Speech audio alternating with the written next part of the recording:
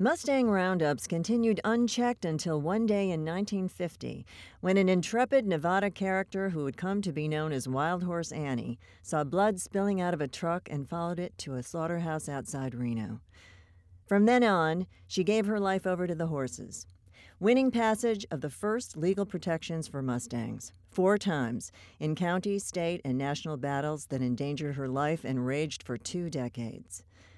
Finally, in 1971, Richard Nixon signed the landmark Wild Free-Roaming Horses and Burros Act into law, a gesture that harked back to Ulysses S. Grant and one that would be undone years later by George W. Bush, a president whose home state presided over 2 of the country's 3 remaining horse slaughterhouses.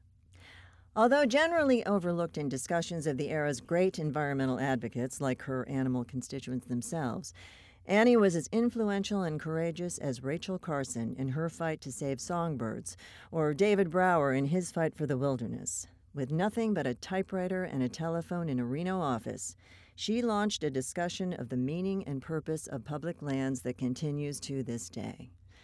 And she still stands as an example of how one person can change the course of events, something that seems almost quaint in today's cynical times. Velma Johnston, a.k.a. Wild Horse Annie, was born in Reno on March 5, 1912, the first of Joseph and Gertrude Clay Braun's 4 children. A pioneer family, the Brauns were intimately connected to the land and wild horses.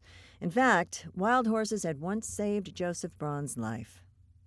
The story of how that happened contains the DNA of Annie's difficult and ultimately victorious journey to protect Mustangs. In the 1870s, Annie's paternal grandfather was the foreman of a silver mine in Ione, Nevada, another boom and bust town that now feeds on its ghosts, a shadow of an outpost where tourists pose for pictures in front of boarded-up miner shacks and stop for a drink at the local watering hole, where a famous bartender spins tales of a violent and voracious yesteryear. When the silver veins were tapped out in 1884, Annie's grandfather took what was left of his meager earnings, paid his men, and then left for California. There would have been an early morning chill in the air that is always a part of the desert climate, Annie wrote in an unpublished memoir. And the horses would be frisky, the colt playful. She was referring to the team of 4 Mustangs that her grandfather had caught in the wild and tamed. The ones he was now feeding, harnessing, and watering, and the foal still nursing recently born to one of the team's mares. The children, Ben and Ella, would be lifted into the box bed of the spring wagon, sleepy-eyed and careless, as children are when they are faced with the unknown. Grandma and Grandpa would climb into the high seat, Grandma with the infant in her arms.